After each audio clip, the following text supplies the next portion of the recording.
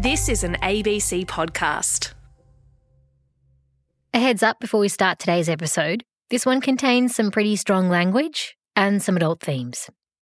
All I wanted to be was a bride, because you get to wear a white dress, you get to, walk down the aisle and everyone's looking at you.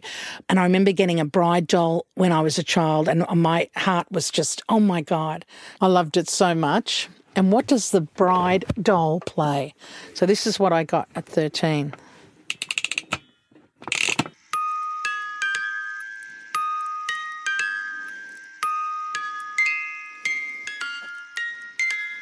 It's such bullshit, isn't it?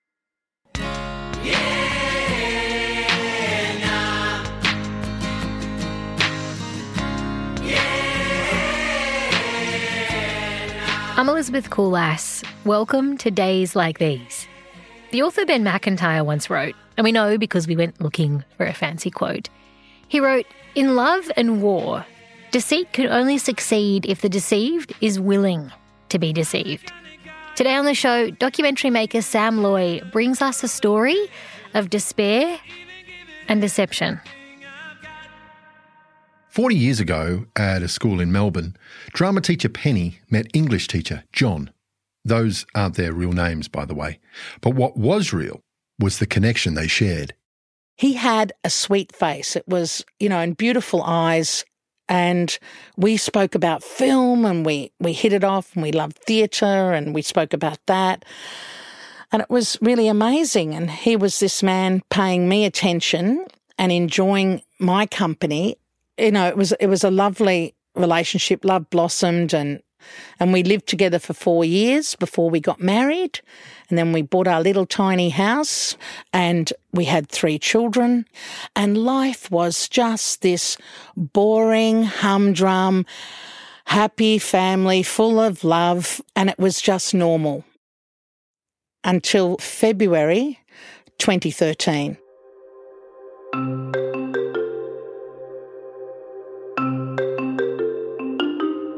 At the moment when my life as I knew it was destroyed, I was in bed, I was just scrolling through stuff on my iPad, and then up comes a message. Penny's husband lay next to her. Their 3 teenage daughters were in their rooms. She studied the message. "Hey, can we meet at the flat in Sunshine?"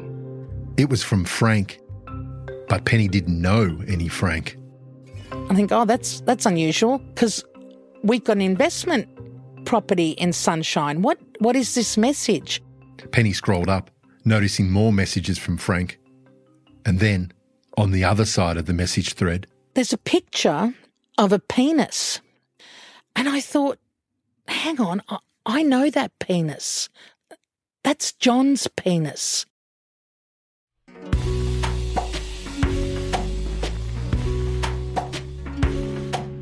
Penny put 2 and 2 together. She understood that John's iPad and hers were linked. It's like, John Steinbeck writes that after Lenny kills the girl, that the moment settled and hovered and remained for much more than a moment.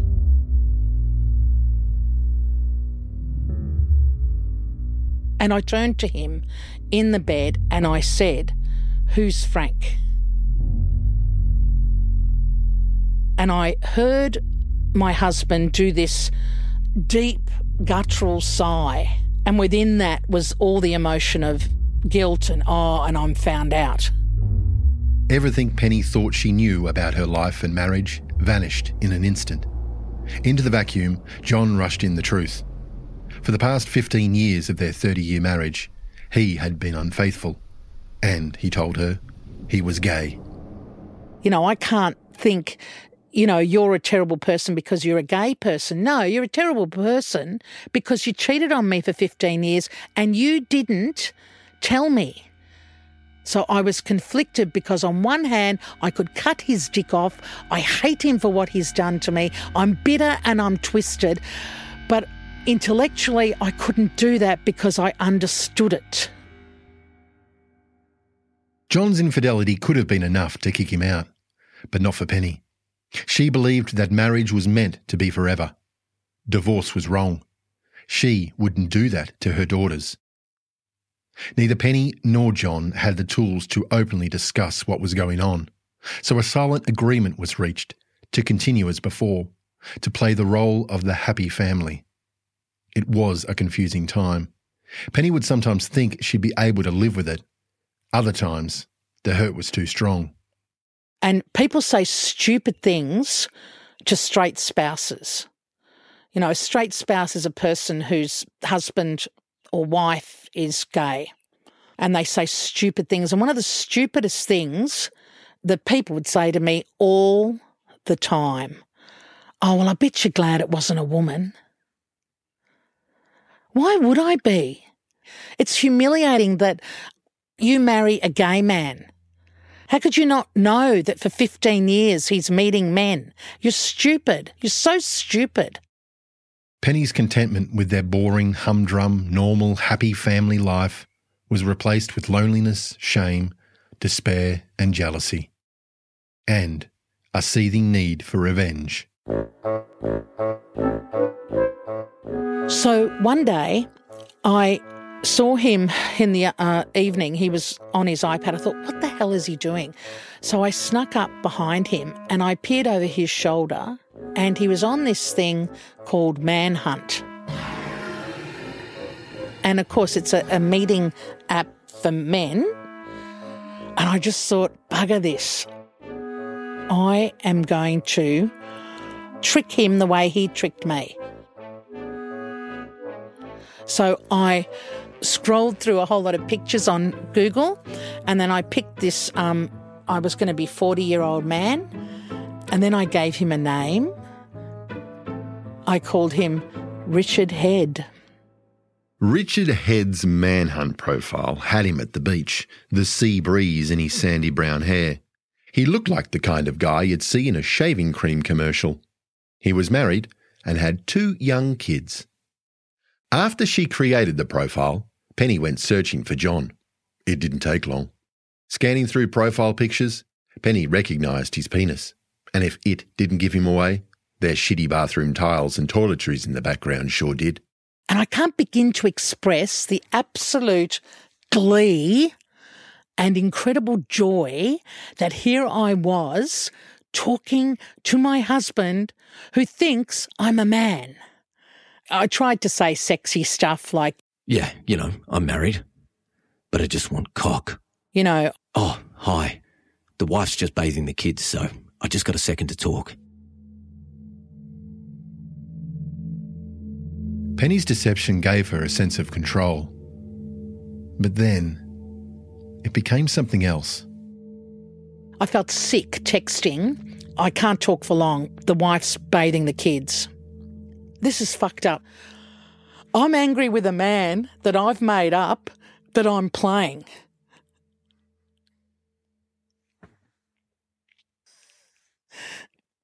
You're lying. You're lying behind that person who trusts you. You're lying behind their back. And that poor woman in my head who's bathing these little children, doing her job as a mother. I get emotional thinking about it, and that I was cheating on my wife, but there is no wife. There's a part of me that is a little bit disgusted that I'm playing a man who's cheating on his wife. But there's another part of me that is just in awe of the drama of this. And it goes on for about 3 weeks. There are only quick little conversations. And then John suggests that we meet up. And it would have been unbelievable to have just walked in and have him meet Richard Head and it's me. I just thought that would have been fabulous, fabulous. But as much as Penny loved drama, real life isn't like the movies. And I decided that I would just tell him. I probably should have felt happy and triumphant, and really deep down it was kind of horrible to have to say it. And I just said, that guy that you've been speaking to is actually me. He was shocked, and I kind of felt good about that. And I thought, yeah, you don't fuck with me because I'll fuck with you back, you know. But I think there wasn't a lot of talking. We were both just really sad. Despite her hopes of keeping the family together, Penny now realised it wasn't to be. John moved out. And that first night was horrible. For 30 years, we shared the same bed. You know, I used to his snoring. You put your arm out, there's no one there. You're all alone in that bed. That's not part of the plan. And that wasn't what I was told. And people have no idea, and this is the thing, I had no idea either, how painful and soul-destroying divorce is. To have a 15-year deception behind your back and to have everything that you thought about your marriage, every wonderful thing about it, to have that just die, you are no longer. And who are you? So there's this loss, there's a grief, the loss of your marriage, and there's a grief about the loss of yourself. Alone, Penny travelled into the city with the signed divorce papers. After she handed them in, she marked the occasion by changing John's name in her phone to Cunt.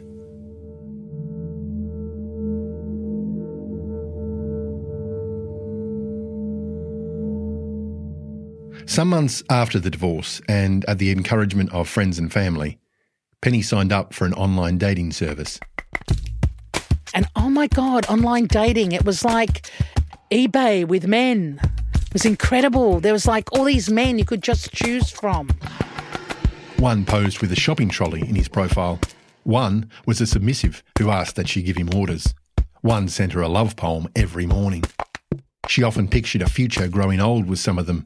Their retirement spent travelling, days in fluffy dressing gowns, nights in bed, watching old films and fooling around. And Dean was a German engineer, and he lived in England, and he had businesses all over, construction business, and his wife had died in a car accident. It's so sad. And he had one little boy, Evan, and they needed a mother, and I needed someone to love. Hello, my baby. I've been sleeping like a dead man, but I'm awake now and your letters put a big smile on my face. It became really intense. Like, this is the madness, the insanity that happens to people when they lose the life that they had, their married life. You are not yourself. You cannot think straight. So, my baby, where are you now? I'm really missing you. And I'd known him 10 days. Wow, what a night. Suffice to say, you have been in my genitals all day. I enjoy you so much, baby. You make me scream. I called him Deanie Bubble or Deanalicious. And I cannot believe that I took little letters out of my scrapbooking stuff and sticky taped them to my pubic hair and took a picture. And do you know how hard it is when you're over 100 kilos to take a picture of your pubic area? It is so bloody hard. But I did that for Dean. Penny was enjoying a sexual reawakening. She told herself she could be happy again. And then Dean announced he was coming to Australia with his boy to see her in the flesh. Afterwards, he wanted Penny to move to England. I had fixed it. I had met the man of my dreams. But the poor kids, I said, we're going to England, that's it. And I spent $12,000 on airline tickets. And I told the girl, I said, I'm going to England because I'm going to be with this guy, Dean. It's going to be fantastic. Then Dean wrote to Penny with a convoluted story about needing money. He'd transfer money to her, which she'd then send back to him. But then the transfer never arrived. And so Dean asked her to send some of her own funds that he would pay back. Penny was confused. Then finally, he writes, This is the worst bit. I go, what are you talking about? This is the worst bit. I hate doing this. I'm a scammer. I'm a scammer who loves you. The moment settled and hovered and remained for... Dean was David, a Nigerian living in South Africa. Sensing she was unlikely to hand money over to Dean, it seemed like David was trying a new tactic. His declaration of love was also part of the scam.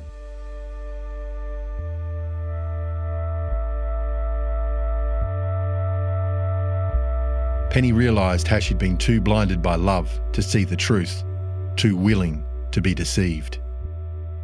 That was the greatest love affair in my life. Dean, in my mind, was amazing and was wonderful, because the thing is, that's the lie that you tell yourself. And no man, no real man, can measure up to the fantasy that you create with your online lover. With the fantasy shattered, Penny finally accepted the reality of her situation. Her marriage had failed, her heart was broken, and she was alone. Again, one more time, I feel like a complete idiot. And how could I be so stupid? And I was looking at the world differently, and I was looking at men. So is that man straight? Is that couple happy? And where is he? Where's the man who's going to come and save me? Who's going to love me? But then there's a change. As you go along and as you rise like a phoenix from the ashes, you bloody love that you can shop without a husband. My whole life, I had not even bought a bra without asking my husband's permission. Is that okay if I get this or whatever? Who knew you could do that? A woman can actually do that. A woman can actually do what she wants to do. And I sort of realised that, like, you know, everything you are taught as a woman in the 1960s, it's just a lie about, you know, you can have a husband, you can be happy, you have to have a man, you have to, you know, buy into the whole deal. It's a lie, because really all you need to do is to be your authentic self and just live your life. And if you get a partner that comes along with you, then that is awesome. And if you don't, that's okay too.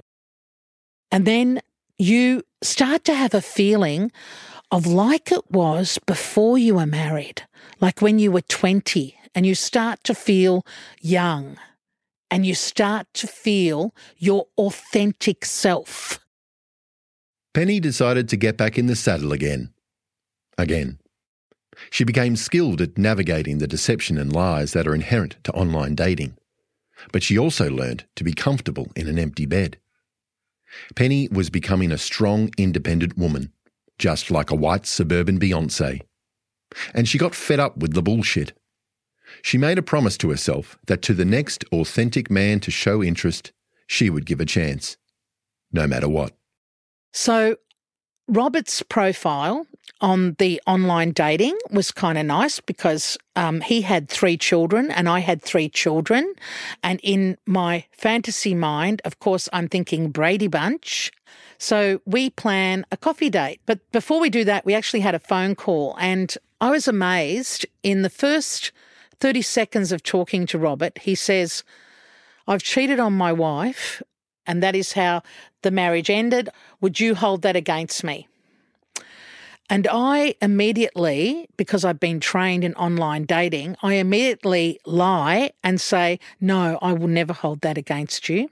Because in my head, I'm thinking, yeah, I'm going to hold it against you. In my head, I'm thinking that. But remembering her promise, she gives him a shot. They go out for coffee, which leads to dinner, which leads to more dates. Penny gets to know Robert, and he's a good man. Despite his one-time infidelity, he's also an honest man. But Robert's truth triggers a lot of the pain of John's adultery.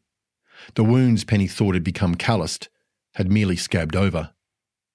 Penny would have been in her right mind to run for the hills. First her husband and then Dean.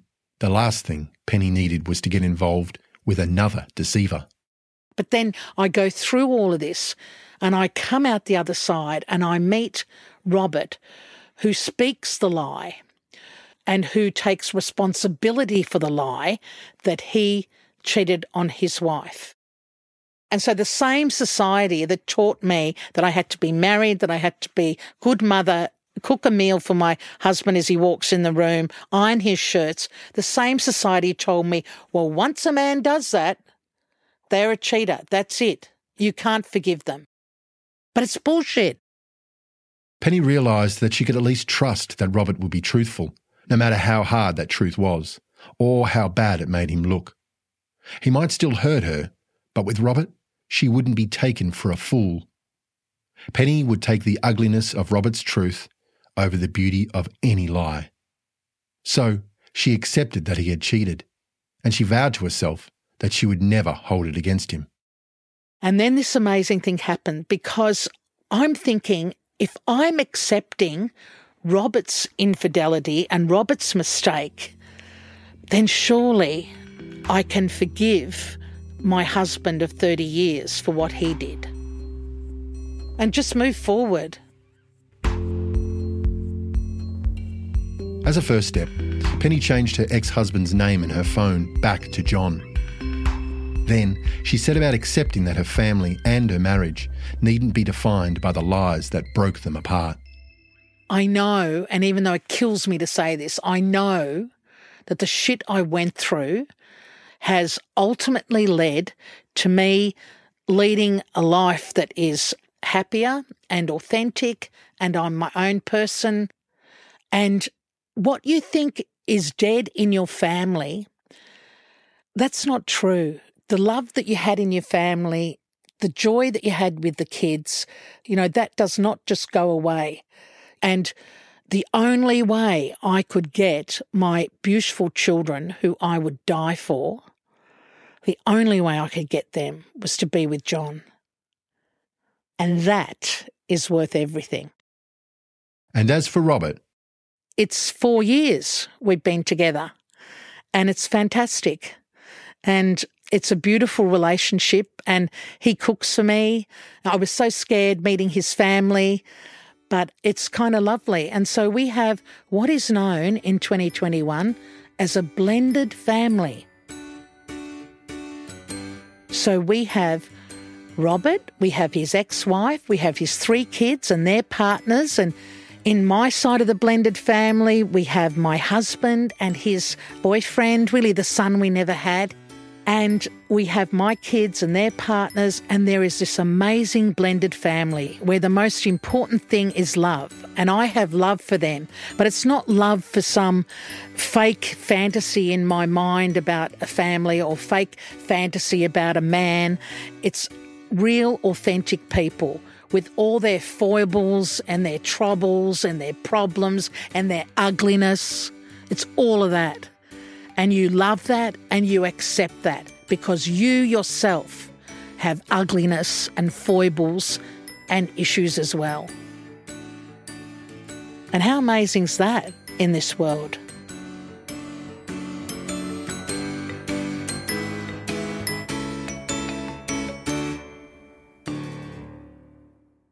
One, two, three, four.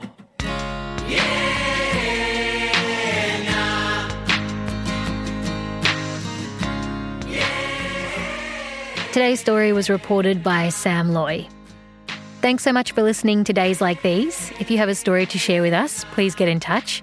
You can send us a voice memo from your phone or an email. Our address, dayslikethese@abc.net.au.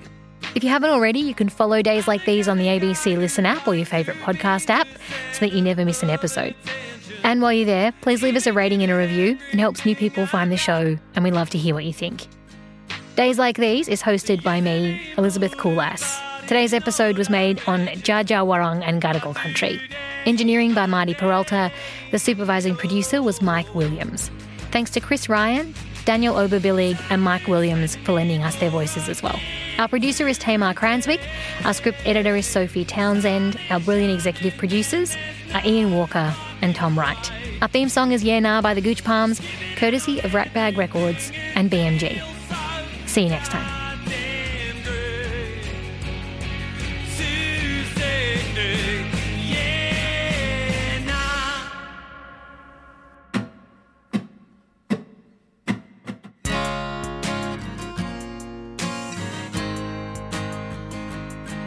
This is our last episode for this season of Days Like These. Thank you so much for joining us. We'll be taking a break to work on news stories, and we'll be back with a new season later in the year. If there's a story you think we just have to tell, please send it right on over to us to dayslikethese@abc.net.au. You've been listening to an ABC podcast. Discover more great ABC podcasts, live radio, and exclusives on the ABC Listen app.